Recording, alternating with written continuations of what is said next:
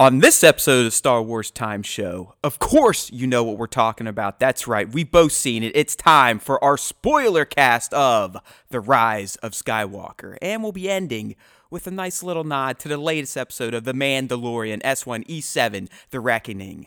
What did you think? We'll break it down. Cue the music.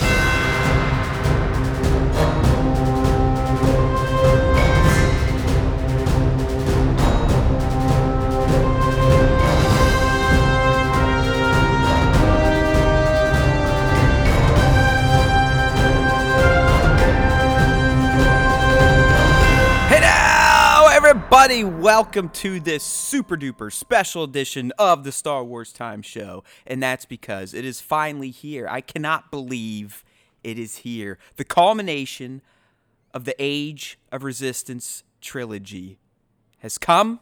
Nick and I have seen it. We've digested it. I've seen it twice at this point in time, twice within 12 hours, as all good Star Wars fans should, at least those of us that have awesome jobs that get lots of free time.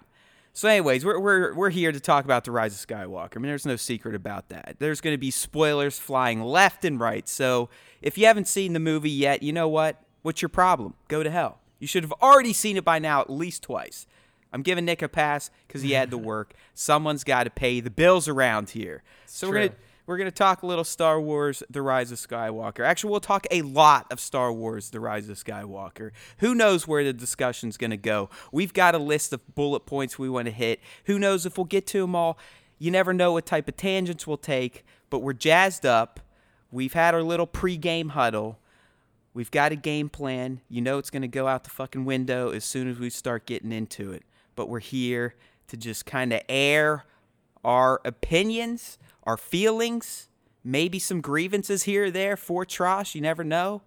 I'm literally right out of my second screening, so I'm kind of shot out of a cannon. I can't even think straight right now, buddy. But wow, right? I mean, holy shit. That's. I think that's the best way to describe my initial viewing. It's just like, holy shit. Now I know what it would feel like to get hit in the face with a Star Wars fire hose. Yeah, I mean, JJ. I don't understand where he lost time. Like, I don't know how he cut time in this movie, because it was literally like this movie from the second it started was just chock a block full of Star Wars plot, Star Wars, nostalgia, Star Wars little trinkets and everything. Like, have you ever seen a pace that this movie carries for its first hour in I mean, clearly never in Star Wars, but in really anything. I mean, I just the first 45 minutes or so, it's truly nonstop. I know we say that a lot of times when we're critiquing films, like, oh, nonstop action. I mean, it literally is non-fucking stop right from the get-go. Right as those credits roll and disappear, it's on like popcorn. Oh yeah, I've never experienced something like that before, where like literally if you blink, if you had to look down for some reason, like if you had to mute your phone and you missed a key plot point, probably. Yeah, exactly. Like, that's how fast and furious this dude was coming with the stuff. And like, I haven't seen, like you said, you've seen it twice already. I've only seen it once, and whole time this is going on, I'm like, holy shit, this is this is too fast. Like, and we spoke about this a little bit before we got on the cast, and if you guys listening have read my review, please do. I want to promote that for a second. I think Nick did a really good job of reviewing this movie. Not just because I agree with it 100%. I'm not that type of fucking asshole, but I think he laid out some very valid opinions, and it comes from a fan perspective, obviously.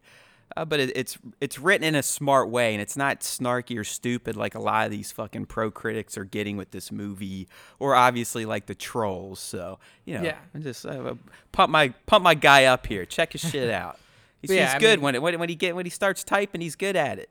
I can write some things pretty well every now and then. So, like, long story short, I gave the movie an 8 out of 10, and if you followed us along since before we even became the official Star Wars Time Show, and we were on the Entertainment Buddha network, you'll know that this is the lowest of the 3 that I've rated. But I don't want you to think it by any means that I didn't like this movie. I really enjoyed The Rise of Skywalker. I could also give you this for your rating. If you Yeah. really want to get down to it, I think it might have been higher if we used more of the criteria. I mean, sometimes I'll throw in like sound design and cinematography. I mean, See, you like- went with 3 very key metrics.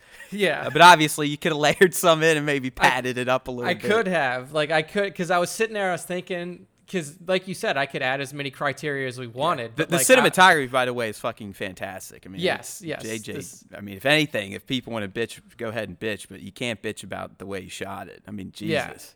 Yeah. I mean, to me, like the way it was shot, the acting, and the overall like the back half of this movie, like post, like after the franticness really comes down and you settle into a what I would call a relatively normal pace, the movie sings. So like my only problem with this film is that first 45 to an hour that you talked about, Matt, where it's just like constant nonstop here, get this, here's this, we need to get this, here's how you get it, this is how you get this, Zori gives me a badge, all right, now I can get on the ship, and all, like everything just happens so quickly and Smoothly, quickly, and I will note smoothly for the most part. oh yeah, I mean like things happen, like it's not like, you know, weird the way that it happens, but I know you and I, we're in the know. We basically study this shit. I mean, it's a religious experience for the most part, right? Yeah. But I even feel like for common people, like we're the almighty fucking Star Wars fans. Yes, hear us from the mountain of Star Wars time, commoners. But you know, like someone like I went with my mom, and you know, she's someone that likes Star Wars, but isn't studying every aspect of new projects coming out. And like I told you offline, I mean, she basically like, this could be my favorite movie. So even the the fast early pace, the conveniences for the most part. I mean, there's a lot of plot convenience. Let's be real.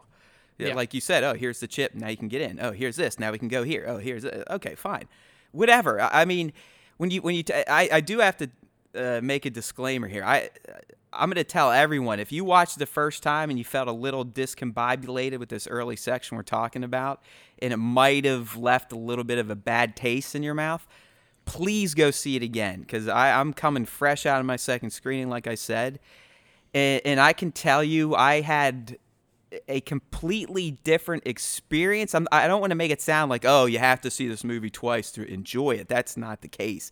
I really enjoyed my first screening.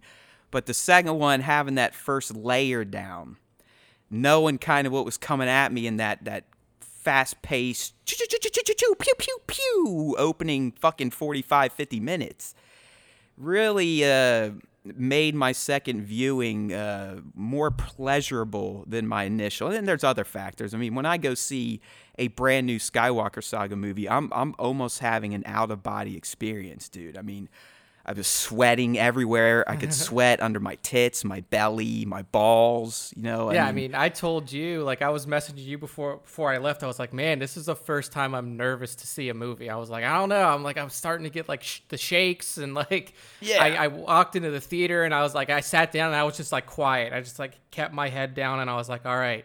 I was, like, getting in a state of mental clarity. I was blocking. That's what I wanted. everything That's out. what I want to mention about the second viewing. There is a new level of clarity when you go into it now, and the clarity allows you to focus more on what was going on, what JJ and Chris and cast and crew were trying to do. And I did come away from my second screening with much more of appreciation for that chaotic pace. How it was resolved, some of the moments where, I mean, they were clearly designed for Star Wars fans to kind of hit you a little bit. You know, they played the perfect musical tracks from John Williams' catalog to kind of ratchet up the emotions. But I really felt like a second screening helped to cement my overall opinion of the film, which was, it's pretty damn good. It is different. It is going to catch you off guard a bit the first time you watch it. I mean, just like TLJ was unique in the way Ryan told that story and how, the professional critics ate that one up because it was more, you could argue, an artistic taste or pace, where this one is pure kind of just popcorn fucking fan service in your face. You guys want this shit? Here you go. Yeah, I mean, it's one thing that we talked about a little bit is, when you see professional critics reviews, a lot of them will just take a ton of points off for stuff like that, for fan service and for kind of, for lack of a better term, pandering to the fan base of whatever it is. But like as a Star Wars fan and as Star Wars fans, that's the kind of shit that we eat up. Like yeah, put the words together, fan and service. How are we going to hate that? Yeah, like when we see Chewie get the medal at the end from Maz Kanata, we're like, yes, thank you. Like, Chewie finally got his due. And when we see Leia's saber for the first time and we're like, oh my gosh, like this is the shit that we've always wanted.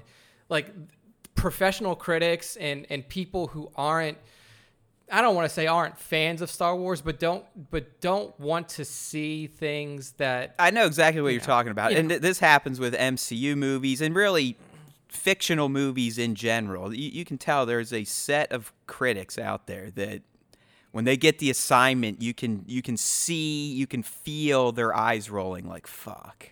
Yeah. These, like the Scorsese arrogant take on the MCU, that shit. Like, oh my God, these fucking bullshit movies. This isn't cinema. It's like, go fuck yourself, dude. I mean, honestly. Yeah, and I think that, when fans see this movie, and again, if you haven't seen it, you should probably stop watching or listening right now. Well, sorry, I did say spoilers. Yeah, but when fans see this movie, they are going to appreciate what's in it. And if you're one of those fans who's like, I didn't want fan service, then I don't know what to tell you. I mean, like, I don't see any reason that people who liked The Last Jedi wouldn't like this movie, and I don't see any reason that people who dislike The Last Jedi would dislike this movie. This movie is for Star Wars fans. It's for fans of all types, whether you're fans of the prequels, whether you're fans of the original trilogy, whether you're fans of the sequels. Like, there's no reason, and there's nothing that's in this movie aside from that like jarring, frantic pace in the beginning, like Matt said, but then once you move past that, the story that's being told and the way that it's executed, I thought was very strong. Oh yeah, there's direct nods to all three generations. I mean, I really enjoyed how they shot the speeder chase on Pasaana, because that to me was a straight up homage to the pod race. Yeah. Right? I mean, the way they're weaving through that canyon and some of the camera angles and just some of the action taking place. Clearly the nods to the original trilogy. We were getting through Billy Dee and the fleet arrival. And then, obviously, the much clear focus, laser focus on the relationship between the new trio. So, I mean, we're pretty glowing over it right now. Last night, if we would have done this cast, I think my tune would have been slightly different. So it is not a perfect movie, and even as big as a fan as I am of it, the first time I did see it is jarring. I know we said that a few times. I wish I was smarter to use different adjectives and whatnot, but it's neither here nor there. So, but seeing it the second time, I feel so good about this movie now. I really do. And I don't want it to sound like I needed to see it twice to justify the way I liked it. I really did enjoy it the first time. The second time, I was just able to relax. I wasn't on edge just because of my natural human anxiety. And it just allowed me to, kind of like Rey, just take some deep breaths and say, be with me. And I just watched it and then just fucking let myself feel it, experience it again. And I think my biggest complaint still, and I'm going to blame this on fucking JJ because he lied to us. We never got the goddamn resolution to the lightsaber. No, yeah, we didn't get the resolution to the lightsaber at all. But like, there's also, and like, this is why I mentioned very early when we started, like the cuts, because there's a couple of things that were teased that I don't think paid off. Like, I remember either JJ or Anthony Daniels, or maybe it was both of them, saying like, you've never seen C-3PO like this before. Well, and that's just I didn't agree with it. Yeah, I mean, they definitely gave him. He felt like he was back in Empire Strikes Back, where they gave him more of the comedic lines, or had him interacting to make people laugh. It was kind of funny how he's like, hey, I can't tell you this, that, and the other thing. And when he had his memory wiped, that was kind of silly. Yeah, he was clearly used probably more extensively than ever before. But yeah, it wasn't like he died or anything. There was no ultimate sacrifice. So yeah, exactly. I mean, I think you described it the best way you could. There is like it was like Empire Strikes Back. C-3PO, and the way that Poe was treating him was just the way that someone Han to yell at. It's just someone to fucking berate and yell at, and ultimately he typically helps you out. And this is the one time where C-3PO more or less had the R2 moment. I mean, you could argue that he agreed to have his mind blown out. And then, how about Babu, man? I love Babu. Babu Frick was. I fucking love him, dude. Highlight. He's a highlight. Babu. Like when he boots him back up, he's like, "Hi, I'm C-3PO, human cyborg relation." He goes, "Hi, I'm Babu Frick." It's like, fuck yes, dude. Yeah, I know. Because Poe was all pissed. Poe's like, "Man, you're gonna have to fix that," and Babu was just like, "Hey, buddy, welcome back." Yeah, I like how when they're leaving that establishment too, like when they're on Kijimi and they run out. And somebody says Babu Frick, and then C-3PO is like, Babu Frick, he's one of my oldest friends. Yeah.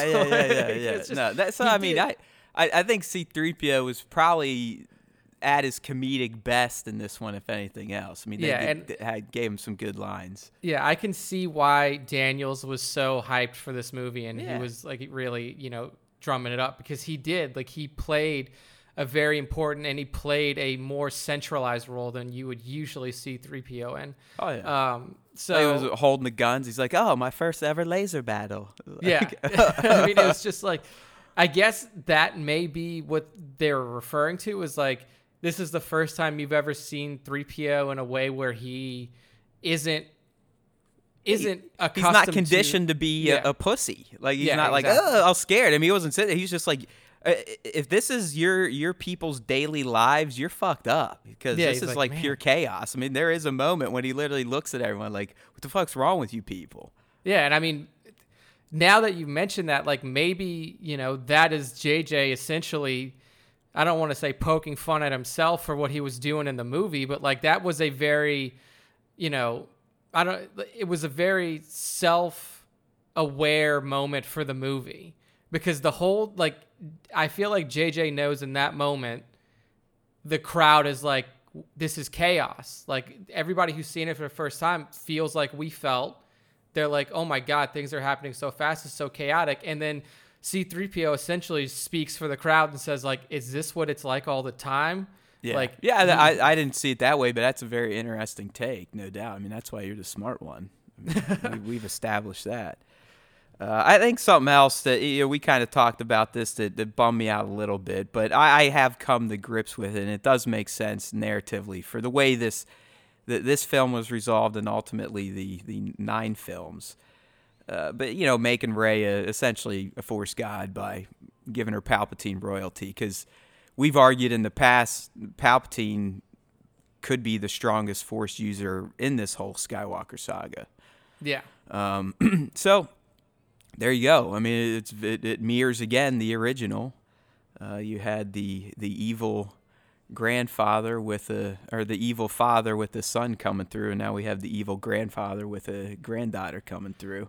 Yeah, it just felt a little wonky to me. I was like, hey, yeah, you're a Palpatine. It's like, okay. It did, and this is where I start to get into, like, I'll start to mention my thoughts on this whole idea that I have that what JJ essentially did with Tross was he tried to fit as much of his version of Episode 8. Oh, for damn sure. Into this movie. For damn sure.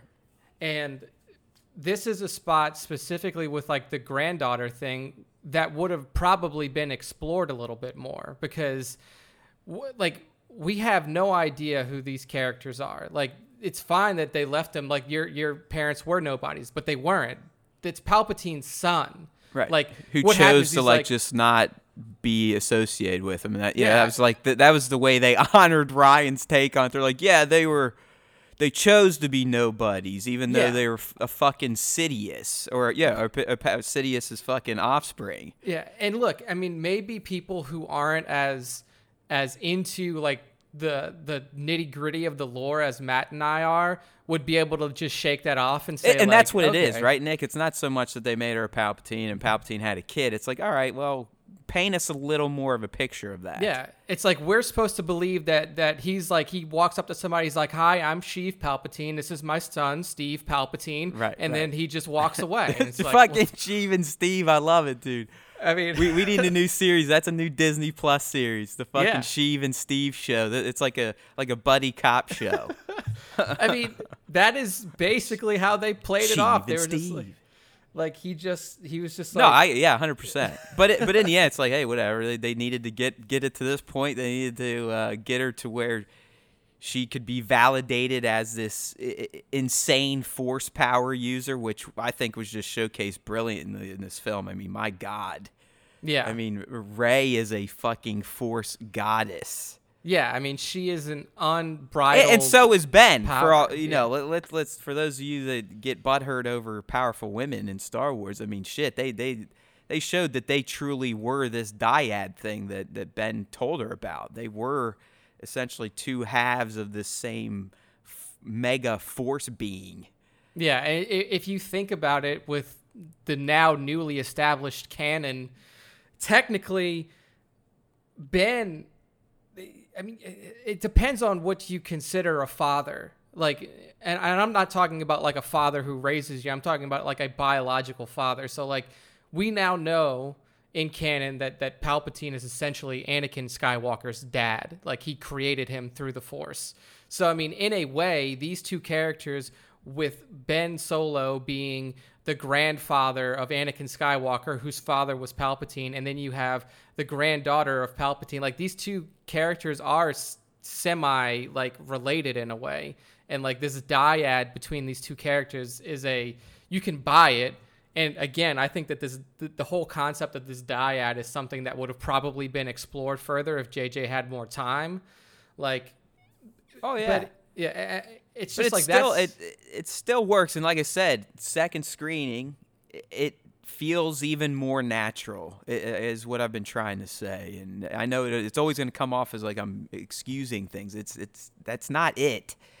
I really felt a whole new sense of appreciation for how the movie kind of plays out, even with its issues here and there. And there are a ton of plot conveniences. I'm not sitting here glossing over and saying this movie's perfect. It's not. I mean, there's a lot of like, hey, we just need these people over here, so bing, bang, boom, there's a thingamajig. Wazam! And they're there. Yeah. It's like, okay. It's like, all right, well, there we go. I mean, just... the intern and I, as soon as the crawl went through, we're like, okay, well, we're getting right fucking to it. Shit. I mean, the crawl just fast forward the whole Palpatine thing, and then before you know it, within 5 minutes, you got Kylo talking to him.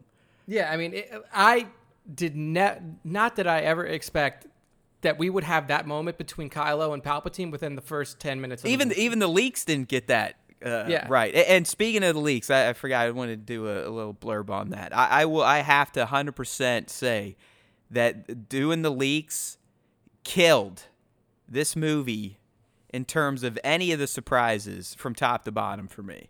It was one of the worst experiences of my life. It's probably another reason why my second screening was better, because I didn't have that burden weighing on my soul of, man, you really fucked this up for yourself, didn't you? You really fucked this up.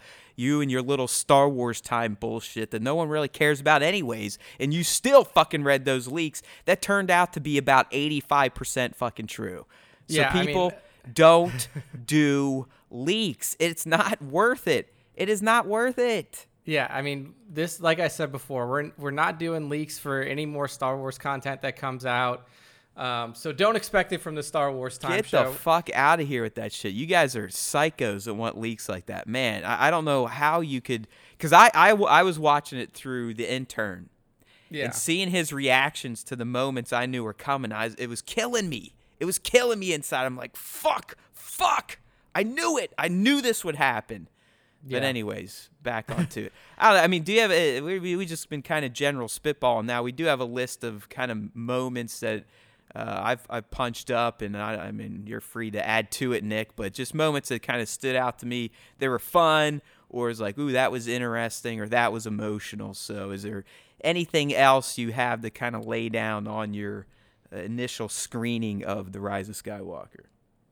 Yeah, so I really feel like for we have communicated this, like for casual fans, like you mentioned your mom, like I feel like they would love it because they don't care nearly as much about like, you know, the more in-depth explanations the behind nerdy a lot stuff, of things that happen. like the nuts and bolts. Yeah. And for us, I feel like we almost go into a Star Wars movie at like a disadvantage because we are looking for things like that. It's not to, I'm not trying to say that like we can never be pleased by a Star Wars film, but like we will always exit a Star Wars film wanting more. And that's why, honestly, I think TFA at this point in time is my tops of this trilogy, because I distinctly remember going in with lower expectations because I still had shell shock from the prequels all those years later. But I also remember coming out going like, that was damn near perfect. That's exactly what I needed to see for this new trilogy, and to kind of reignite my fandom again. Because I, like Luke did on Acto, I essentially stepped away from Star Wars as he did from The Force. For all those years, I mean, the only thing I would dabble in were the Clone Wars. Anything else, I couldn't bring myself to watch the movies. So I guess I can say I relate to some of you that are having major issues with these new movies, but I still contend if you just want to talk about storytelling in general and just narratives, these new movies are better films than the prequels. It's not even close in my opinion. Yeah, and I think that like what I want to do is like we'll eventually circle around to like our feelings on the trilogy as a whole and how we think it could have been made better. What do we think could have been improved? Like we'll get to that a little bit later. But like in terms of particular moments for me, like the moment and like maybe I don't know, maybe there's something with me about like friends showing up and like enforced to help people who were in dire need, but like when I had I had tears roll, like I could wipe them from my cheeks when like Poe is sitting there and they're on Exegol, shit is done. Like yeah, he throws in the towel. He's like, we're fucked. He's like, I was wrong. We're done. Yeah, he's like, this is it. And then you hear Lando over the intercom. Yeah, he's a very on your left type of moment. Yeah, and the whole thing, the whole fleet shows up. And this is the moment that got me in Endgame too, when Captain America and Thor were sitting there and they were fighting, and Iron Man, they were all fighting Thanos. When those portals opened up and everybody came through, I was a ball of tears. And it's the same thing that happened to me here with Tross. Like those types of moments always hit me hard. And it's like that turning point moment. It's the moment that because going into a film like this, the good guys are going to win. Like you can't help it. But when you get so caught up in the story, like you do with Star Wars films and with Marvel films, you forget. Like you have a cognitive dissonance where you're like, oh my gosh, like this could really I mean, dude, that shit that Palpatine was doing with the lightning was pretty fucking impressive too. Yeah. I was like, holy shit. I was like, maybe maybe that's how this goes out and Palpatine wins. And then like they come in and you see everybody. You see Wedge and you see all of these ships that you've seen before. And then it just hit me and I was like, and that was it. I was like, that was the moment for me in this movie. I could not find the Colossus, but man, that was a mess of ships, dude. That was a mess of ships. Yeah. I did see the Ghost a few times, but the Colossus, I was looking for it. I mean, that moment to me was as close as I've gotten in the second two in TLJ and in Tross to how I was when Rey pulled the lightsaber in TFA. Like that was that moment for me in Tross, and it really like from that moment on, I was just like, maybe this is the best Star Wars movie ever. I'll kind of piggyback off of that with another moment that, especially the second time I saw it, really started to have those Rey force pull the saber for me, and it was what I'm calling the Jedi pep talk at the end, where Rey's essentially knocked out, Palpatine's fully regenerated, the dude is macked up. Let me essentially saying, I have every Sith within me at this point. I am the Sith. So he's pretty fucking supercharged, and she's laying there, and it's kind of a callback to an earlier scene where she's just saying, be with me, kind of meditating. Mm-hmm. And then they all come through, and you hear the voices of Obi-Wan, you hear Anakin, you hear Kanan, Ahsoka. Then you got some far out ones like Luminara and Adi Gallia and Ilis Kura. Yoda, obviously, Mace, and it had that inspiration because obviously they're playing the Force music. I think it might have been the Skywalker theme, and she crosses the blades. She's like, "Rah!" and fucking melts Palpatine's face. I'm like, oh shit, I don't think I'm gonna be able to bring my 3.5-year-old to this after all. But she's like, "Rah!" So I really the Jedi pep talk. Like if you hear what they're saying to her, it is kind of. It's motivational. It definitely strikes some of those emotional chords that I was looking for. Yeah, and that brings in that pep talk brings in one of the moments that we've been talking about since TROS was announced. Like that was Hayden, Hayden's moment.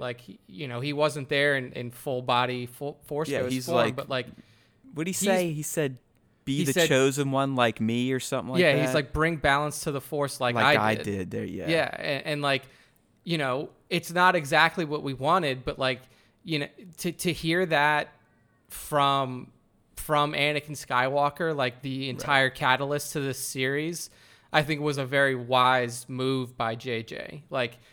And I will say that the entire scene that surrounded this moment, that arena where that with all those Sith shadow figures. I don't know what they were. I don't know if they were ghosts of long dead Sith or if they were Sith loyalists that had already gathered at Palpatine's side. Right. But the chanting every time that he said something, it felt like such an you could feel the oppressiveness that dude, this was that all where Exegol in general was ancient Sith, it was KOTOR level Sith stuff, where it was the religion basically. Yeah, I mean, I thought that was so well executed, and I mean that in itself makes this film just a beautiful thing to watch for Star Wars fans. It is just so powerful, that moment, right? When kind of going back to the pep talk. Would you have liked to have seen some of the ghosts? I mean, obviously they didn't do that just to not have to pay the people more than just using their voices. But do you think it would have hit better if Anakin was actually there, or they were reaching down to say "rise" and kind of picking her up with the That's exactly what I was gonna say. It's if there was one of them, if there was either to me it's got to be Anakin or Obi. Yeah, I was thinking Anakin. This goes back to where early in the week I'm like, damn it, dude, I got another thing spoiled for me. And that some asshole took a picture of the fucking credits and his name is first. Hayden, really? Yeah, because of Anakin.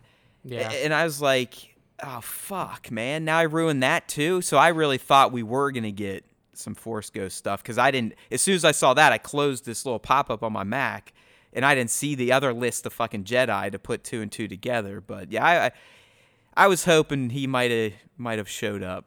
Yeah, but I mean, the way that they did it, I thought it would have been cool to see her be pulled up, but the fact that she stood up on her own and, was then empowered by the 1,000 generations of Jedi who came before her, as Luke said, I thought it was a wonderful moment. And the fact that she was using Leia's blade, I think meant a lot to me, and I think it meant more to her to use Leia's blade than it did to use Luke's. I love that whole thing, and that is one thing, the leaks, I think, luckily I just forgot about, or that wasn't in the leaks, but I'm glad that whole... I loved just we knew the flashback was coming from the leaks, but I like that we got to see it. Obviously I think Leia's face looked a little wonky. I mean, it looked like we were watching fucking Battlefront 2, to be honest with you. But I like the moment. I mean, I like that it showed like how far Leia had trained. I mean, Luke essentially said on the last night of her training. I mean, she was beating his ass in sparring. And, Yoda always said that Leia should have been the one that needed to be trained, not Luke, because Luke was more like his dad, had that head to him. But I love the fact that, they tried their best to, I think, get to where they wanted to go, where Leia was a Jedi Master, finishing Rey's training. And we'll kind of get into another top moment through this, but as we were talking about, if Carrie was still here and kind of the things we've heard from Todd and whatever and Colin, there was a really good chance Leia probably would have been with Rey or shown up right in the nick of time during Rey and Kylo's duel, where he essentially was just beating her down with the Force, like Darth Vader style swings. She was taking the same type of heavy swings, but just wearing out. And then what happens? His fucking mom uses the last bit of her energy to bust through his nonsense. And, if Carrie was still here, I think she would actually showed up and he would have either have killed her and then realized like, oh man, or would have done the same thing, like a talk, and they would have all left all happy and this, that, and the other thing. But that moment, for what they had to work with, Nick, I think that's the best way they could have had Leia go out, with that last reach out to her son. It snapped him, allowed Rey to do her thing, which further woke him up and kind of shocked Rey in the same. And it honored Leia. Like, Rey realized when she killed her son, like, oh, fuck, what have I become now? Yeah, I agree. I think that was the most fitting way to do it. And I think JJ did as much as he could with what he had of the Carrie footage. Yeah. And I think he used it to good effect. Yeah. I will say that the one thing that annoyed me about that scene is that he spoiled that whole moment for himself by showing her healing that snake. Like, I don't think you need to establish that power before she uses it, because I mean, you could argue that's half the reason they dropped Mando early this week to try to get people ready for that. And I even mentioned that in the recap and review. I'm like, this is possibly by design for all these mega force powers we've been hearing about. They're going to be on display, and my God, were they on display? Oh yeah, I mean, there was a ton of them. Those Force Flash fights, fuck, those were awesome. Those were really fucking cool. But that moment for me, like, it would have been elevated just a little bit more if you leave out the bullshit with the snake, because I don't think you need to establish that she can do that. Yeah, I agree. You're right. It would have hit even more. But I was gonna say, from the moment she says Ben, all the way to the end of the Han exchange, the emotions are dialed in perfectly there. Like, yes. I mean, you feel something that entire time. I think it's almost like a 3 to 5 minute sequence. Yeah. From the moment Leia says Ben till Ben has the full redemption moment. I loved, just the casual thing where Harrison's like, I know.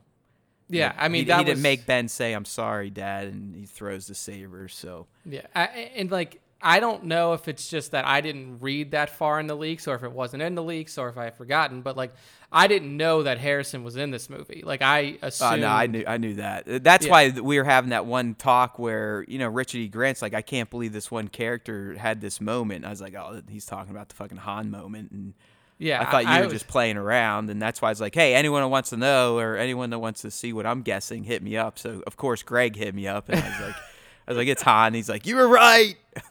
Yeah, no, dude, because I was sitting there, and I was trying to think, too. I'm like, am I missing something when you were going through that with me? And I was like, man, I just don't know.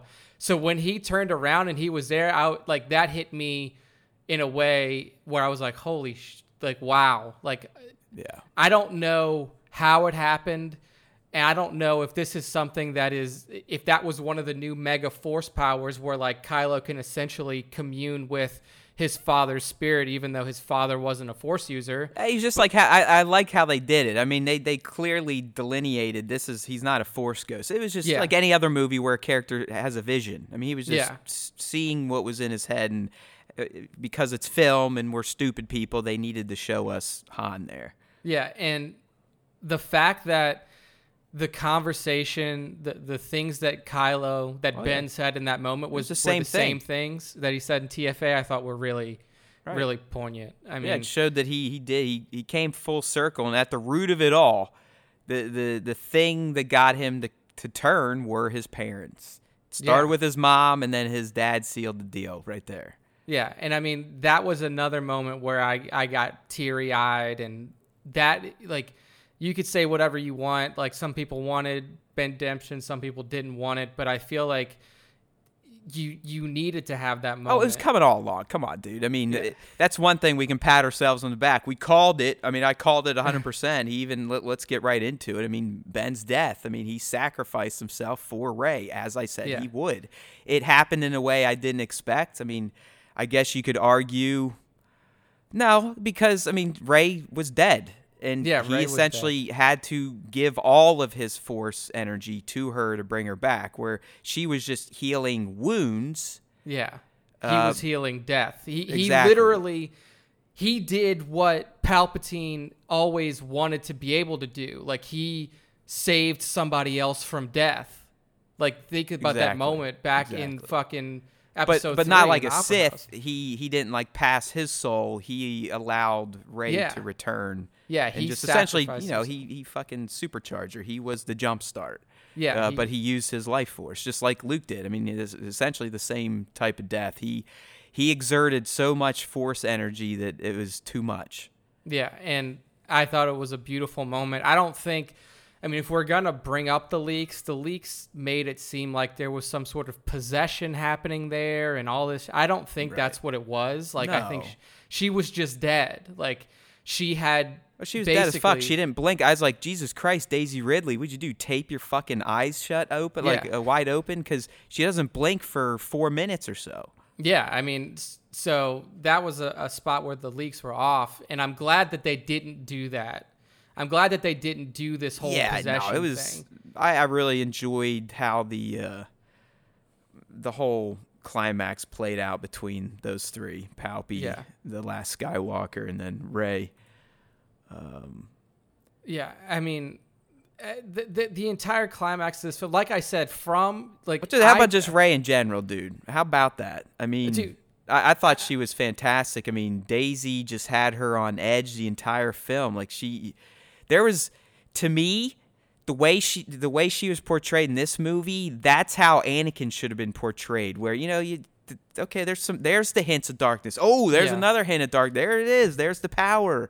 Okay, people fucking with her. All right. So I kind of like how edgy Rey was in this, and obviously Daisy just fucking smoked the emotional moments. I mean, when she had that talk with Ben after she stabbed him, she's like, I wanted to take Ben's hand. Yeah. It's like, damn, man, that was great. But she was just excellent, dude. I mean, physically, emotionally, loved her.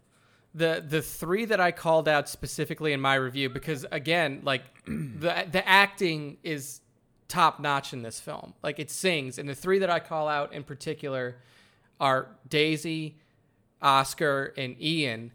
And I have to say, Ian was brought to this earth, born as a human being to play Palpatine. 100%. That they are one and the same. I mean, they are the same person. He is just so damn good at playing the most evil and badass Sith ever.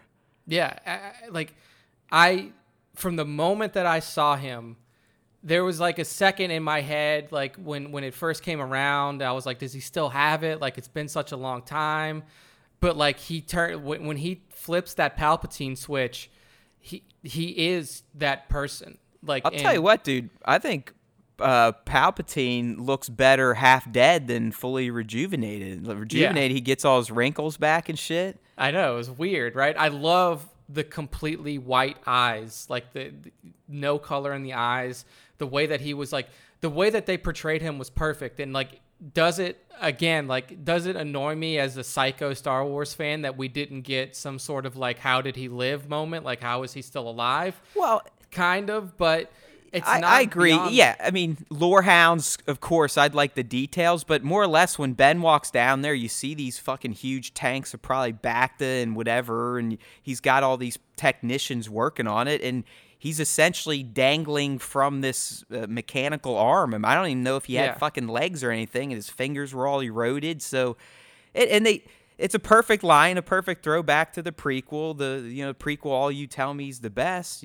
Some consider the dark side a pathway to abilities some consider unnatural, right? I mean, there you go. That's all you need to know, honestly. And I mean, they showed the depths of what that machinery was doing, because like when he touches them, like his fingers break off and then they grow back. So like that he's just constantly in a state of like decay and then reformation. I also thought it was cool that they showed Snoke cut in half in that fucking tank. Like there was like there's a bunch of Snokes. So I mean, Snoke truly was just he was a puppet. Yeah, he was just like a bunch of different versions that Palpatine had been throwing out in the galaxy, I guess, to see when it would catch. I mean, I loved that whole thing around it, like Ian Palpatine, the storyline, like everything around Palpatine. I truly fucking just loved. It was so well done. Yeah. And then Oscar, I think. I was gonna say, Poe, dude, was just fantastic. I mean, I think it was kind of cool. He's Han Solo at this point. I mean, he's a fucking reformed spice runner. Yeah. I mean, he basically takes up the mantle of Han, even so much as he was flying the Falcon for the beginning of the movie, and that was great. I mean, I love that action sequence where this new concept of light speed jumping, because obviously, there's one thing they picked up from TLJ, right? Now you can follow people through hyperspace. But I loved how JJ utilized that, and motherfuckers were like jumping right into cities, right into other planets. So that was a pretty fucking thrilling opening to that. And I just right how it opens with Kylo fucking owning people. Yeah. I mean, slicing people in half. I'm like, yes, that's kind of like that Darth Vader Rogue One stuff, but even more visceral. Yeah, it was fucking fantastic. I mean, the light skipping, that was great. And again, like, if I want to be like a complete nerd, like that's again like a foreshadowing to what that whole beginning of the movie, because that again happens within the first 5 minutes. Like that's JJ saying like, get ready, because we're gonna be light skipping the fuck out of all these plot points that we need to hit before we can get into our our climax. That's exactly right. That's exactly right. I don't know. I mean, just like as we sit here and talk about more and more, like I'm more pleased with what I saw, and I hope other fans experience that too, because there's a lot of negativity surrounding this movie. Naturally, that's just how Star Wars is these days. But I think if you see it again, like the first time you saw it, and you're like, yeah, there's a lot. See it again. I'm telling you, sit down, talk to another Star Wars buddy, because I'm having a damn good time just reminiscing about what I've seen, what I liked, even what I didn't like. So continuing on, I kind of dug Zori. I mean, I said Zori and Babu. We already talked about Babu, but I thought Zori worked. She was fun. Kind of gave Poe a little more backstory. And I love that moment at the end where he gives her the, like, you want to fuck wink. Yeah, like literally, like he tilts his head over, like, "Hey, you want to go on the ship?" No. Yeah. So she wasn't just throwaway. I mean, she had that moment where she comes in and kind of blows up that fucking gun. So I thought she was a cool addition to the cast as a background character. Yeah, they used her to good effect, and I mean, that was one of. I mean, like if you want to look at Zori. She was a plot device. She was one of the plot conveniences that was in this movie, but she was used far past that as well. Like, she was the one who was able to hook him up with Babu Frick. She was the one who gave him the metal medallion to get on the ship. But then that's not all that she does. Like, she comes back. She's there for the resistance, and she's there in the end. And she enhances the character of Poe a lot, I think. Another new one who I actually found to be awesome, and I loved how this character arc played out. But Legion General Pride, man, I thought Richard Grant was fantastic. He did. He killed it, and because he was like that human slug servant to the Emperor all along. You know, I mean, yeah. I know. Did you get the line where he's like, you know, just as I served you in the Empire? I mean, I don't know if because remember he hinted like maybe people will know but I still don't see the connection. Either way, he played that type of just non-force powered superstar character perfectly. Yeah, and I mean he kind of hinted towards the fact that they built his character similar to Grand Moff Tarkin, and I could see shades of Tarkin in there. Exactly. He's just as heartless. And I mean, I love how he just blows away fucking Hux. That was fantastic. Yeah. He's like, we found our mole. Boom. And then he's just again a perfect end for Hux, in my opinion. I loved it. Yeah, and to know that he has been at working with the Emperor the whole time kind of makes sense. It lends credence to the fact that essentially the First Order was nothing but a pawn of the Empire the whole time, or the Final Order, a pawn. Well, of yeah, the I mean, Final hey, Order the whole first, if you got a first, you got to have a final, and that's what his plan. I mean, but all along, he had his Empire. He had Operation Cinder to start setting up the First Order. The First Order hit the mark he needed, and then it became the Final Order. So I just really like Pride, and I loved his death. I mean, it was a violent death. I mean, you could actually see him get exploded out of that fucking out of the bridge. When I saw that, I was like, oh man, like right, because you didn't get to see Tarkin really get to watch him explode. You got to see that guy explode. Yeah, like he like you see his back like almost break, like the way that they filmed it, the way they shot it. Like I mean I do enjoy it, and I mean like Matt, like this is so weird because like I feel like people could, and I don't know, Matt, you may be able to tell me that, I feel like people could read my review and think that I didn't like this film, but clearly I'm a huge fan of it. I mean, I know. I mean, it's just like I said, I can't wait to see how you feel after number 2, because if we talked last night, I think I would be much more down than I am now. Not in a negative way, just kind of like, man, that pace was like, really enjoyed it, but it was just kind of shoveling shit down our face for the first 40, 50 minutes. But that second screening really put things into perspective, and as I said, gave me a new level of clarity. So I don't know. I didn't find your review to be that you hated it. I was sitting there nodding along with it. Like, these are valid points, but it doesn't make it a bad movie. You know what I mean? So yeah, and like that's kind of the way that I felt about it. Like, that's the way that I felt about it initially coming out. I was like, I enjoyed this movie, and I know that I like this movie, but I also know that there are legitimate criticisms that can be made about it. And like, if you just want to talk like straight up storytelling or filmmaking, yes, you could pick some holes in this big time. But hey, I'm not here to do that. I liked it. I'm not going to shit on it just to shit on it. I'm not going to fall into the trap of, hey, if you hate on something these days, you're going to get more clicks, whatever. Fuck it, who cares? Yeah. So something that I predicted actually played out without having to read the leaks, and that was the demise of the Knights of Ren at the hands of Mr. Ben Solo. I remember that's something I said I would like to see.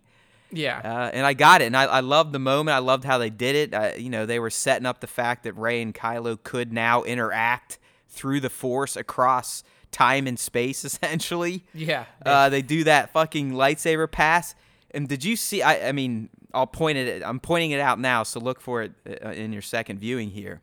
But when he gets that lightsaber, he pauses for a second and just kind of does a move like, all right, guys, this is how it's going to fucking go down. Like, we used to be boys, but now you're going to fucking die. Yeah. It's just like a perfect, like a, so Yeah, the Knights of Ren ultimately were kind of useless. We didn't really get to see them do any sort of action outside of their little melee with Ben, but Yeah. I was glad that he was the one that took them all out. I will say it felt like when I got out of it, I could feel that JJ wanted to use them more. Because he puts them in key places. Yeah, I feel like he probably cut the scene where they actually are the ones that arrest Chewbacca. Because I remember that from the leaks where they're the ones that, like, Chewbacca and them kind of have a little fight, but they overpower him and arrest him. And I guarantee that's something that ended up on the cutting room floor. Yeah, and I feel like he established those characters, and I know he wanted to use them because they follow him to Kijimi. They kind of show up in the hallway in Kijimi. How about their they're ship, right dude? With its exhaust in space. Yeah. I love that. It's like a big ass 18-wheeler that's just spilling smoke behind it. I mean, it really does harken to their motorcycle gang mentality and kind of construct. I thought that was a fucking fantastic touch. Yeah. Other great touches. I got to give Eunice credit for the way he handled Chewie's learning of Leia's death, because the way he just physically reacts to that and then the cry outs, I was just like, Christ, if you think about what Chewie is experiencing in that moment, all his friends are now gone. Yeah. Outside of Lando, I mean, his closest friends are gone. Han, Luke, and Leia are now dead. Yeah, I mean, that was another one that tugged on my And like you said, with the medal heartstrings. was just a cherry on top for all of that, too. It was like Chewie is the last of the core that made it out. Yeah, and we, I don't know if I could have handled Chewie dying in this movie, but the way that he was portrayed in this film by Eunice, the way that they wrote those parts for him, I think were excellent. I mean, the way that he was fucking one moment that I think that really kind of bypassed my mind until just now when we're talking about Chewie was the moment right after the speeder chase on Pisana where they're all just sitting there and it's a giant gunfight and they're all just fucking shooting these the troopers out of the air. I love that, and that was another highlight for Chewie, and I think that the way that Eunice portrayed him, the way that they wrote those key moments, those big key moments for him were fantastic. And it goes to show you that that Chewie is a character that will forever be associated with, I mean, basically with all of the trilogies now. Like he made it through all of them, and we may see him again in the future. I just, the reverence that they showed him was special in this movie. Yeah, it was good. It was good stuff. Another new character. I actually quite enjoyed Jannah as well. I thought she was cool. I mean, she brought her own. I loved her one moment on the wing of the Star Destroyer where she tosses that grenade and blows up some fucking useless Sith troopers. Yeah, which they're just as useless as any other flavor of stormtrooper at this point. Pretty much. Sith troopers didn't do dick shit, man. they didn't do dick shit. They were super hyped, and they were just like. Yeah, like you said, they provided great fodder for Rey, though. My God, dude, how about when she starts cutting them down and she's blocking laser bolts with her hands? Yeah, I know, that was great. That's shit Darth Vader shit. And he even let the bolts hit his hand. She's just fucking throwing them out of the way. Yeah, that's some stuff that I was like, oh, they went full Jedi Fallen Order here, because I've been playing the game a lot, and I was like, oh, she's basically slowing these bolts down and just throwing them back. Oh yeah, I mean, that was another. She got very violent, like a Rogue One Vader. I mean, just cutting people down, throwing bolts at people.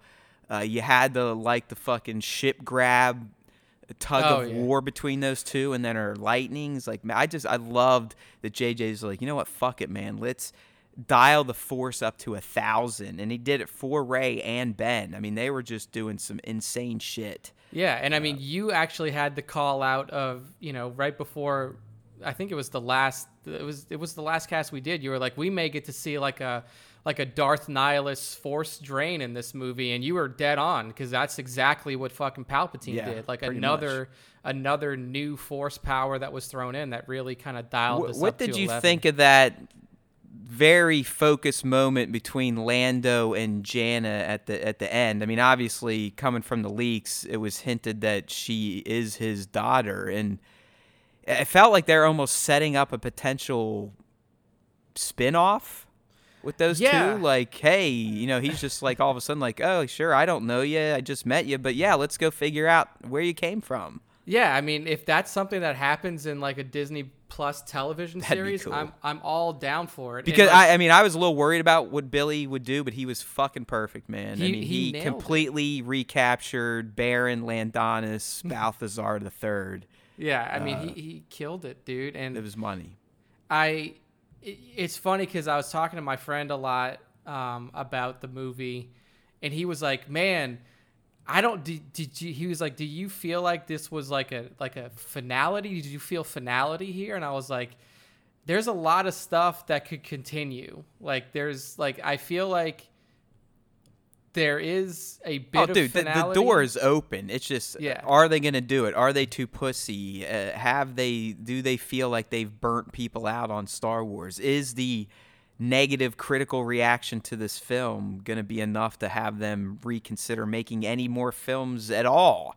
I mean, who knows? I mean, we don't even know what the box office could be. I mean, the box office, they said for Thursday alone was $44 million, which was the third highest opening for a preview night of all time.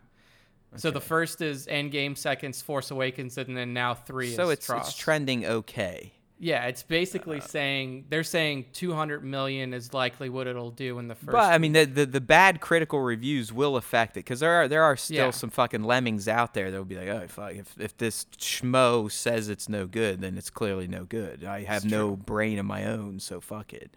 Yeah, and so I mean, I think that they did leave the door open, and we'll kind of. Right, and all the stars are like, I'd never do this again, blah, blah. I was like, okay, well, let's see. If you need some fucking money or if it's a good script, why not? I mean, come on. You guys were so great in it. I mean, we did finally get the glimpse of the three together, and it worked really well. I mean, I loved the Finn and Poe moments. I loved the Finn, Poe, and Rey. I loved Poe and Rey, man. I told you. They had their relationship. It's very kind of the flirty, like, hey, I'm tough, you're tough.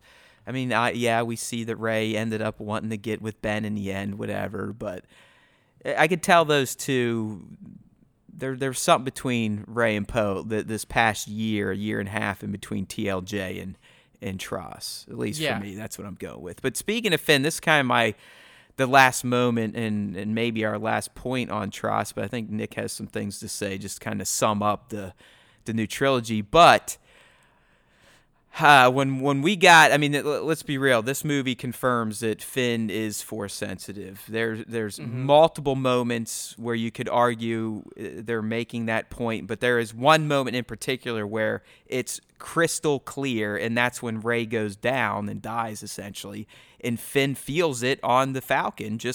And I said it to Nick before we went live. Finn, to me, in this movie was essentially doing what Leia was starting to do at the end of Empire and Return of the Jedi, where she could hear Luke calling out to her with no training and no knowledge of her even being a Skywalker. And she could also sense that Luke was not blown up on Death Star 2. And that's exactly how I feel Finn was portrayed in this movie. Yeah.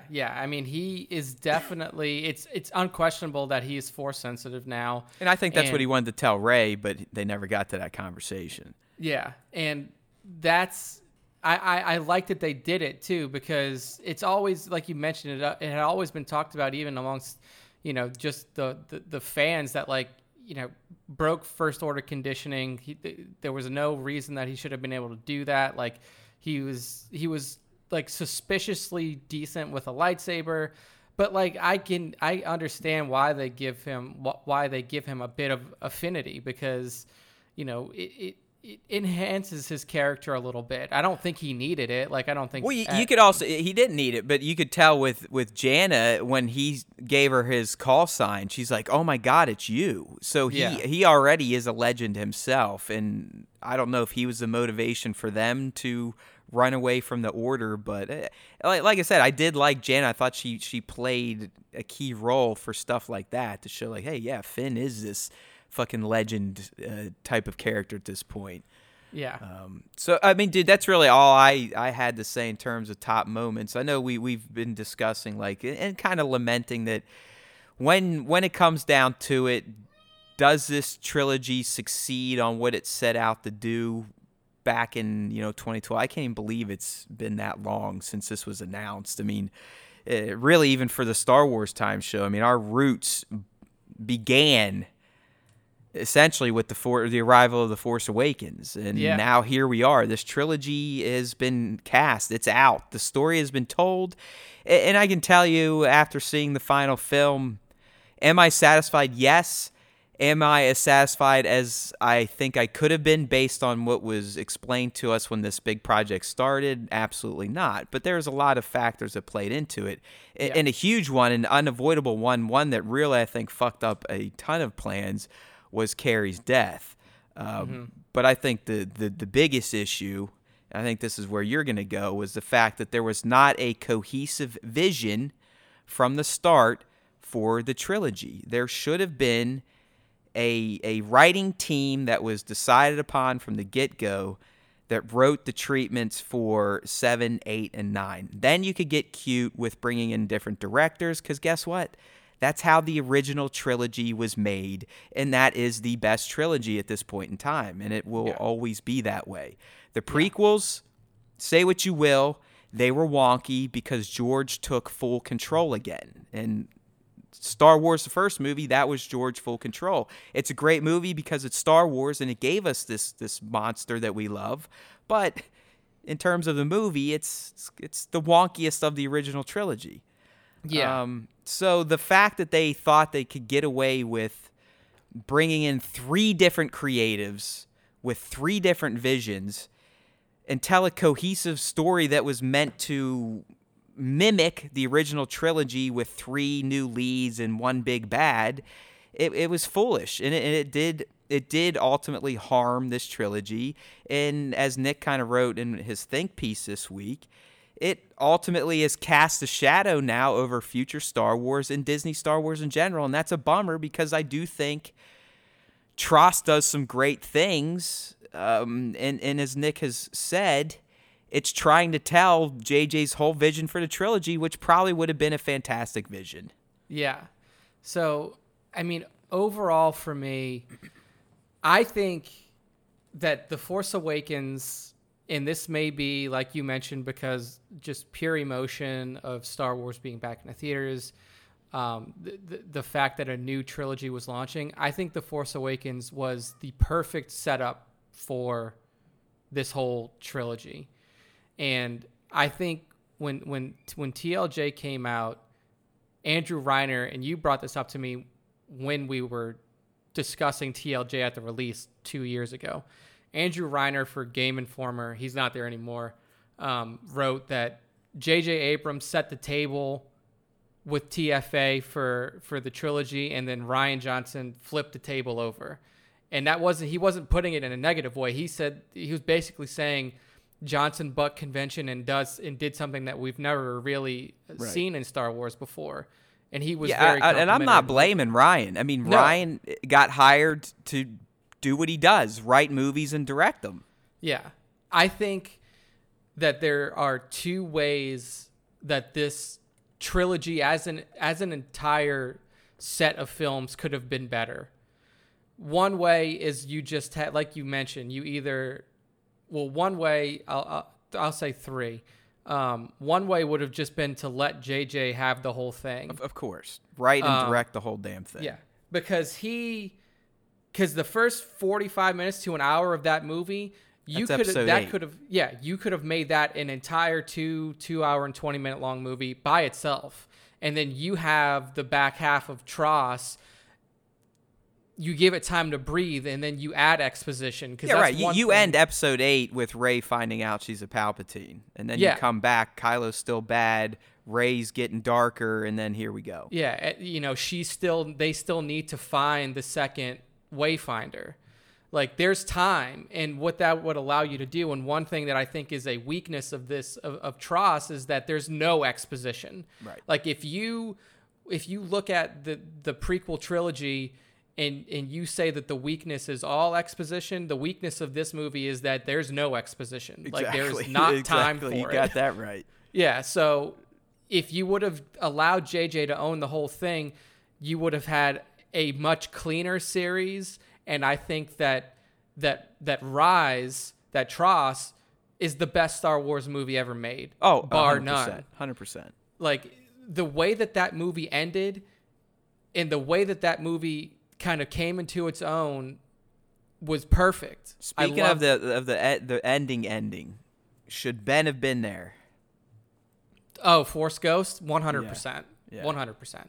I think they were setting it more up, and it makes sense in this light that in the end, Rey ultimately looked at Leia and Luke as her mentor parents, Yeah, exactly. And that's why she took their surrogate or their surname. So, but it would have been nice to see him pop up with Mom and Uncle.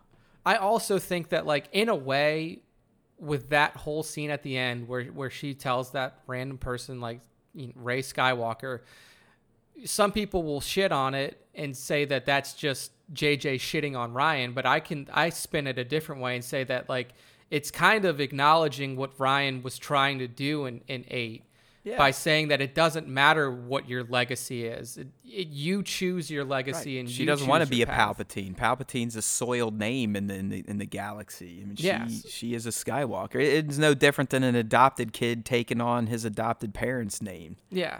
So anyway, sorry, go ahead. Back to your... No, yeah. So I think that that would have been the best thing to do, is to have JJ own the whole thing. Number 2, I think that, as counterintuitive as this may seem, especially for me as somebody who was on the fence about TLJ, I think if you let Ryan have 9, you could have more seamlessly picked up from where 8 left off, because it's hard to get past the fact that JJ essentially wanted to pick up. He basically just said, I'm going to pick up where TFA left off. I'll use the minimum amount of things. Right. That I need they're slightly more advanced. I mean, Rey is way more advanced in the Force. Finn is, he knows who he is now, what he wants. Poe is a little bit more of a leader. Yeah. Like, he used what he needed to, and then he basically said, I'm telling my story where I left off now. Thank you for the middle movie. I don't really need it that much. But if you let Ryan own 9, I think, 1, the film would have been just as good, and I think the seamless, you wouldn't have had that, like, really awkward opening. Like, you wouldn't have had that 45 minutes where it's like boom, boom, boom, boom, boom, boom, boom. Here's everything we need to establish. All right, now let's go. It is. I contend it gets better with time in another viewing, but I'm not going to bullshit you. When you see it for the first time, it is, you're opening your mouth and JJ's just sitting there with Star Wars going. Yeah. And then, like, yeah, so, like, I feel like if you give it to Ryan brings it home just as well, and I think he does it in a way that better incorporates all 3 films. Yeah, I doubt we get Palpatine back if Ryan I did don't it, think though. so. Yeah, I don't think so. And then my third one is kind of links to that point that you just mentioned, is I don't think that this, it's going to be difficult to say this because of the fact that I really enjoy how this movie ends, and I really think it does a really fantastic job. It gives finality. There's no doubt about it. Yeah, but I don't think that you need to treat this episode 9 as what they marketed it to be. Like, I don't think that you need this movie to be the end of 40 years of storytelling, because if you, like, in my opinion, ROTJ is a finality in itself. And in episode 3 and ROTS, as you know, as questionable as the decisions were to treat Anakin the way that it did, that is a finality that leads into the original trilogy pretty well. So in my opinion, saying that 9 was needed to wrap up 40 years of storytelling wasn't necessary. Like, I feel like you could have used 9 as the simple end of the sequel trilogy, and then you take the burden of having to jam so much in away, and then you allow for more open time. Dude, in the end, it comes down to the fucking idiots running the show, and I'm not even saying Kathleen. I'm talking about the money guy. Yeah. Because in the end, as much as everyone wants to blame Kathleen Kennedy, she reports to someone else that controls everything. I mean, the guy said as much when the Mando came out. I was like, yeah, I've seen it 3 times already because I watch it once, and then I give them my notes. And right there, I knew, you know what? Bob Iger is a fucking asshole. Yeah, like he's the one that's fucked a lot of this shit up. Yeah, and you know, it was ambitious, and like that's something that I put in my review is that I don't think that JJ and Chris Terrio were trying to fit as much fan service in as they could. That's the opposite of what they were trying to do. They were trying to fulfill the promise of this movie, wrapping up 40 years of storytelling, and that's an almost impossible feat to do, but they did it beautifully. Yeah, I agree. I think so. Like the only other thing that I think could have benefited this movie was an extra 45 minutes to an hour. Like you give. Oh, dude! Like, I mean, we aired our grievances on that hardcore, and it played out exactly as I knew it would. Like, yeah, I was entertained, but I'll tell you what, it would have been a lot better with another, 35 minutes. Yeah, exactly. Like, there is no reason that this movie shouldn't have been Endgame length. Like this is if you're being sincere about this, Disney, and this is the end all be all of what we will ever see connected to these characters in Star Wars, then putting a 2 hour and 26 minute runtime on that movie is a travesty. And if you give JJ, I don't want to, you can't give him unlimited time. You can't say make a 4 hour long movie, but if you say you can max out at 3:10 like Endgame, then 3 hours would have been perfect, man. Yeah, I mean, I really think that thing would have. The opening would have flowed better because to me, now that I'm thinking about it more, what suffers the most to me is just the Palpatine storyline and how the good guys react to it, because it's all kind of like hunky-dory, like, oh, golly gee williker, shucks, he's back. How'd that happen? Leia's like, I know, can you believe this? It's like, what the fuck? I mean, yeah, that's but they had to do it. I mean, they had to just skip all that exposition to just get right to it. Yeah, so. And like that's like with no exposition, that's a 2 hour and 26 minute long movie. That's what we got. But like, yeah, if you give it 35, 40, it sings the whole way through, because then you can let those moments breathe. Like, I wonder if they'll become release the extended cut movement like there's been for this fucking Snyder cut movement for years on Justice League. I mean, I don't know. I would like to see the 15 minutes that he cut, because like, I'm trying to from the figure out originally reported runtime. Yeah. Because like I'm sitting here in my head and I'm thinking like the 15 minutes had to come out of the first 45 of the movie. Oh yeah, like, because those are the wonkiest of moments. I mean, I'm not saying busted ass wonky where you want to leave, but you're just going like, okay, yeah, there we go, yep, and we're off again. I mean, it's just like they used JJ and Chris were forced to use every plot convenience that they did, like the fucking like. We knew that there was going to be some convenient. You always know in Star Wars there's going to be plot convenience because of the Force. Like, that's what it's there for.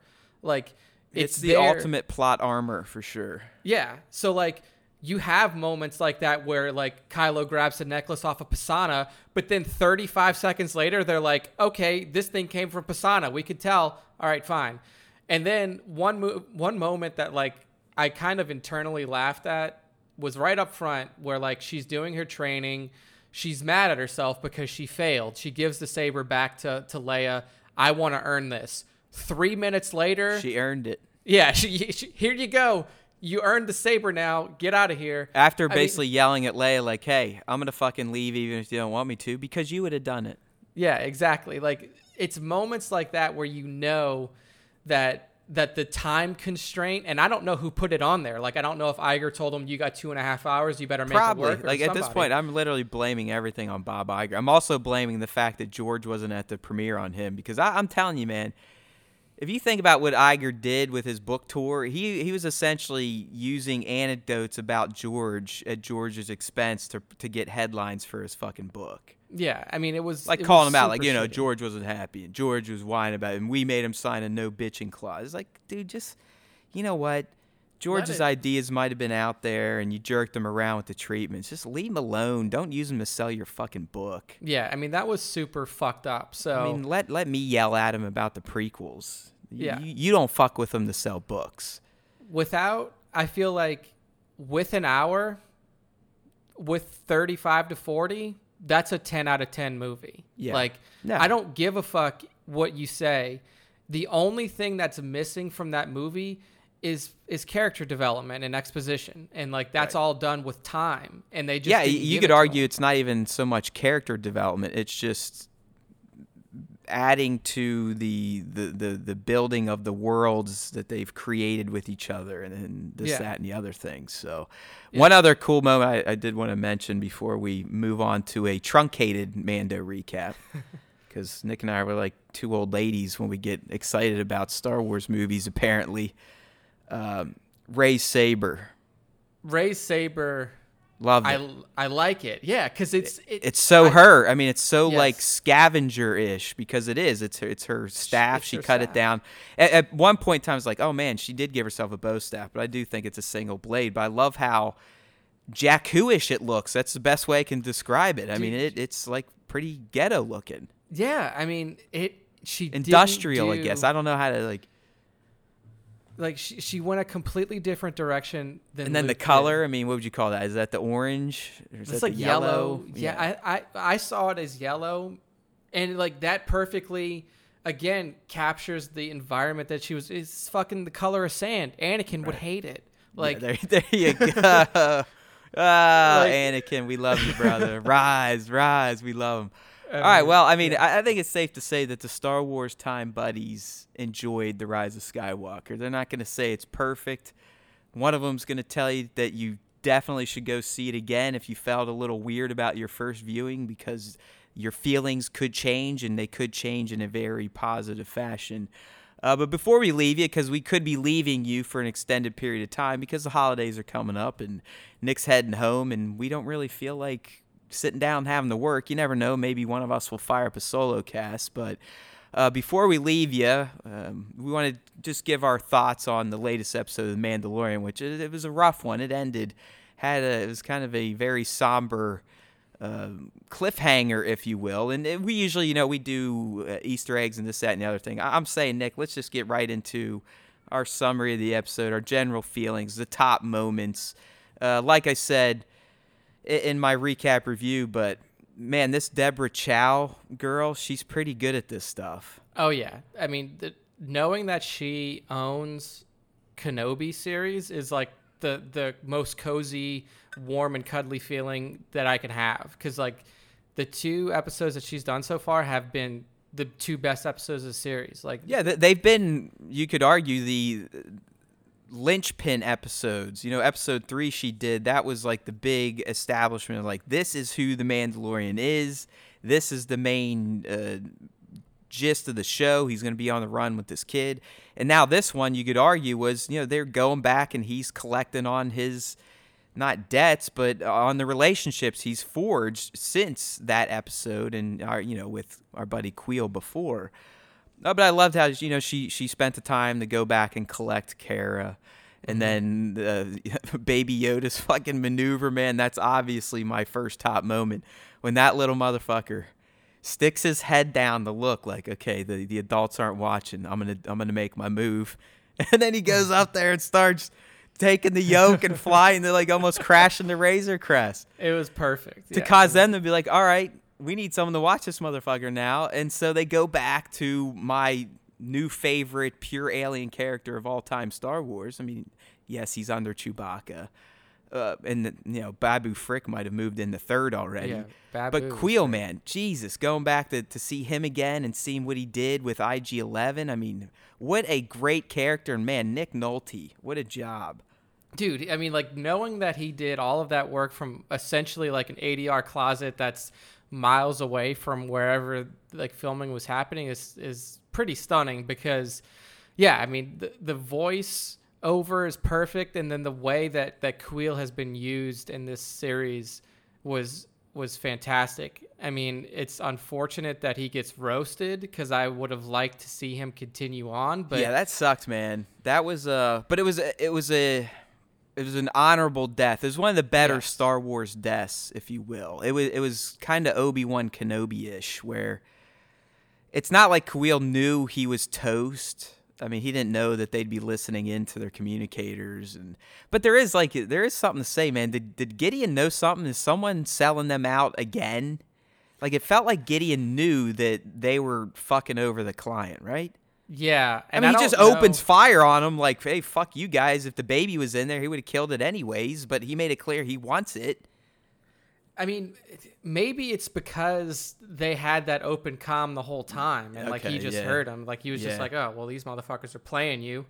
You're an idiot." That sucked, man. Just because you knew as soon as those guys took off, you're like, he's fucking toast. Yeah. Also, I mean, like finding out that Gideon is like, I think we might have got it twisted because I'm not sure if before. Yeah, no, Mando I at least did. I was going with the client was higher rank. Gideon's the fucking guy. Like he's clearly the big bad and possibly is going to be the big bad for seasons moving forward. Yeah, exactly. So, his that's a top moment there, man. His fucking arrival, Jesus. I mean, just pre-arrival, they light up that cantina and kill the client, and then the way he comes in on that modified tie, it's like, fuck. Yeah, that was sick. I mean, him as a character is going to be something really fun to continue to track, and I assume that he's going to be a central figure in episode 8, the final episode of this season, and then I do not think he's going to get wasted in one episode. I don't either. And I know we're going to get a big moment in 8 because it was teased in the trailer, but you remember Mando's essentially flying up there and ratcheting himself onto Gideon's tie. Yeah. So I'm predicting Gideon more than likely's got Homeboy. Yeah. He's flying away, and our guy is going for him. So obviously we're not through top moments, but while I'm talking about that, do you think 8's going to end with the kid in Gideon's possession or Mando's? I think if you want to properly set up season 2 in terms of like hype, you're going to do it to us, Nick, aren't you? You're going to do it to us. You gotta. He's got to be with Gideon. I know, dude. It's killing me. I'm getting sad already just thinking about it, but I know it's coming. Yeah, it's gonna suck because that you never know. I mean, there is always the good guy plot armor, right? I mean, it could still end on a positive note and maybe something else tragic happens, but I just have a feeling they're gonna be like, because I mean, again, they had to write this before they knew what the reception was gonna be by all of us. Yeah. So there's a good chance they probably had to write it like, all right, if we want these people to come back and keep paying that $6, let's really fucking drop a cliffhanger that's gonna eat their souls alive for a year or so. Yeah, exactly. So another moment I enjoyed, and just the fact that he's back, the IG training montage, I loved it. I mean, we got more Kuiil and his tender side and his mechanical abilities, but I thought it was curious that IG was getting in all these promotions, and now we know why. I mean, there's a good chance he's going to be back for good, and now that his programming has been altered, he's probably going to be an asset or a helper for Mando, but also a new interesting relationship due to Mando's disgust of droids. Yeah, exactly. That's what I'm going to mention is that he has this aversion to droids, and it's going to be interesting to see. I'm hoping Mando learns to love droids again through the reformed IG-11. Yeah, that would be perfect. I mean, 1, because it keeps Taika Waititi around a little bit longer, and 2... And guess who's directing the finale? Yeah, him. Yep, So Taika's got it. So yeah. he probably gave himself some scenes. Yeah, he'll be in there for sure. But I do like that he's Another back in. moment, dude. Didn't quite see this one coming, but our little guy's got the dark side in him a little bit, huh?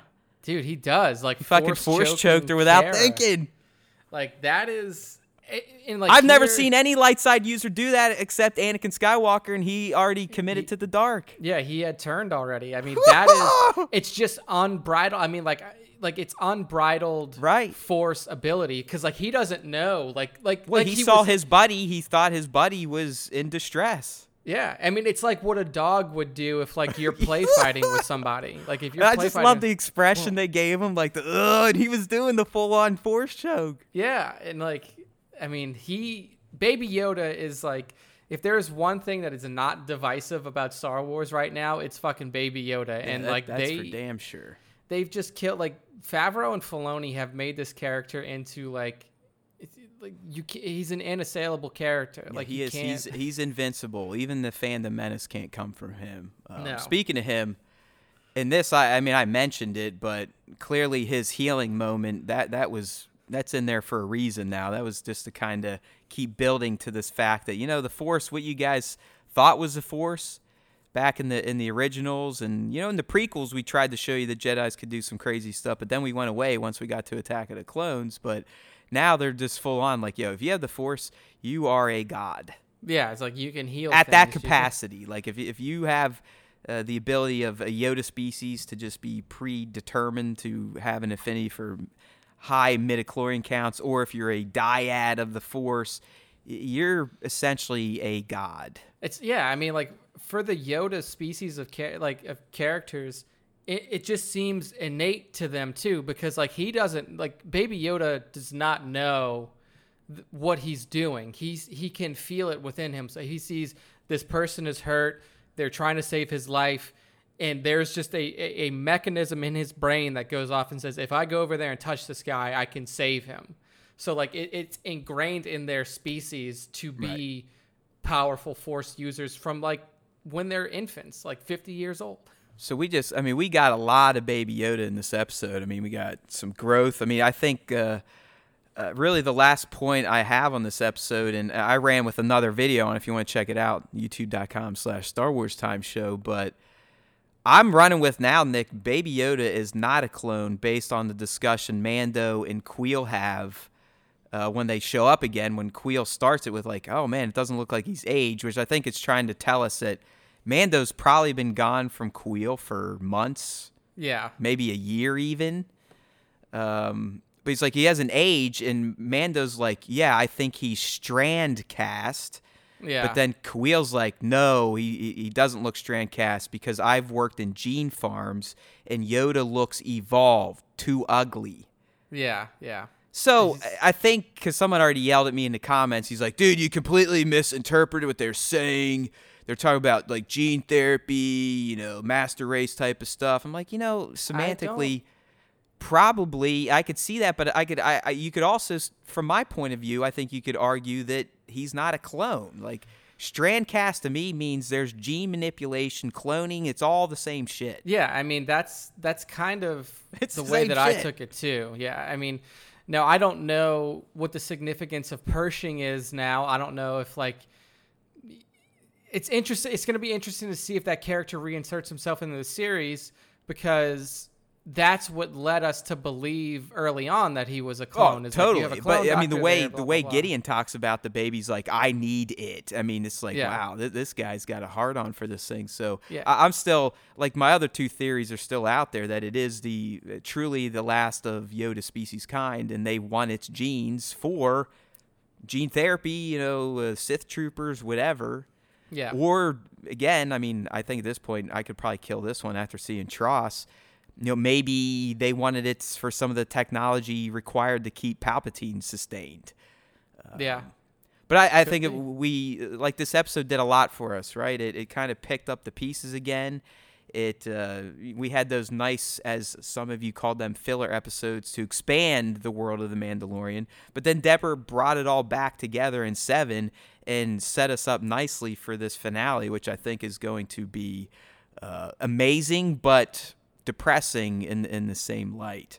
Yeah. I mean, I love where the series is going now. Deborah is, has inserted herself in there as one of the best Star Wars directors that's going right now. So I'm excited to see what she does with Kenobi.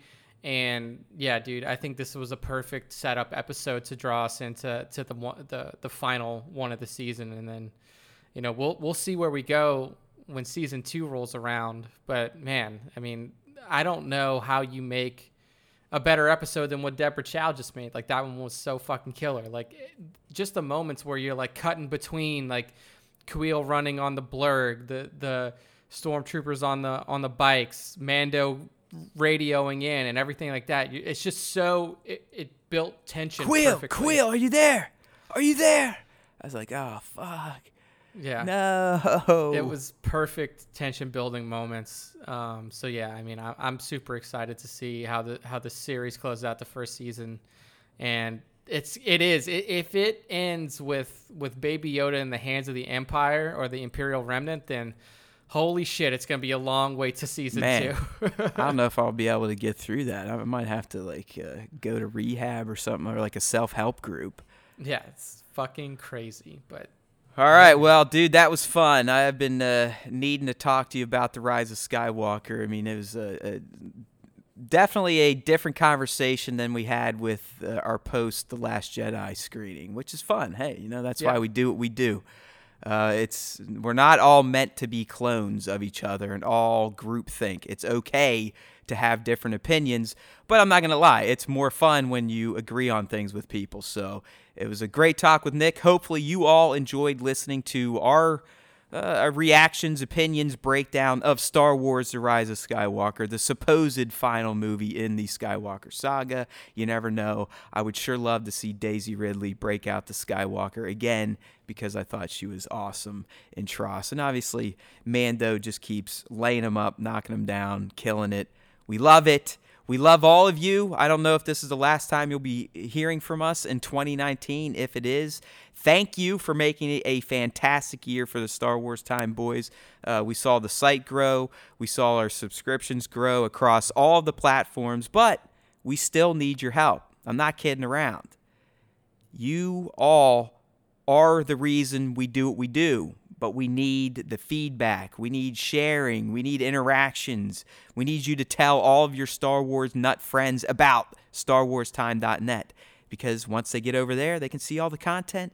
They can sub to all the platforms. They can find our YouTube channel, and that's really all we need you to do. We want a following. We want this community to keep taking off. So keep at it. You foot soldiers out there, you know who you are. We appreciate you more than we can ever let you know. I mean, if we were cool, if we were rich, obviously we'd be slinging hats and gear out to everybody, but we're not there yet. But we can get there with your help. Keep beating the Star Wars Time Show drum. We love you. Remember, there's always time for Star Wars Time. And you should also remember, if you listen to the Star Wars Time Show, the Force will be with you. Always.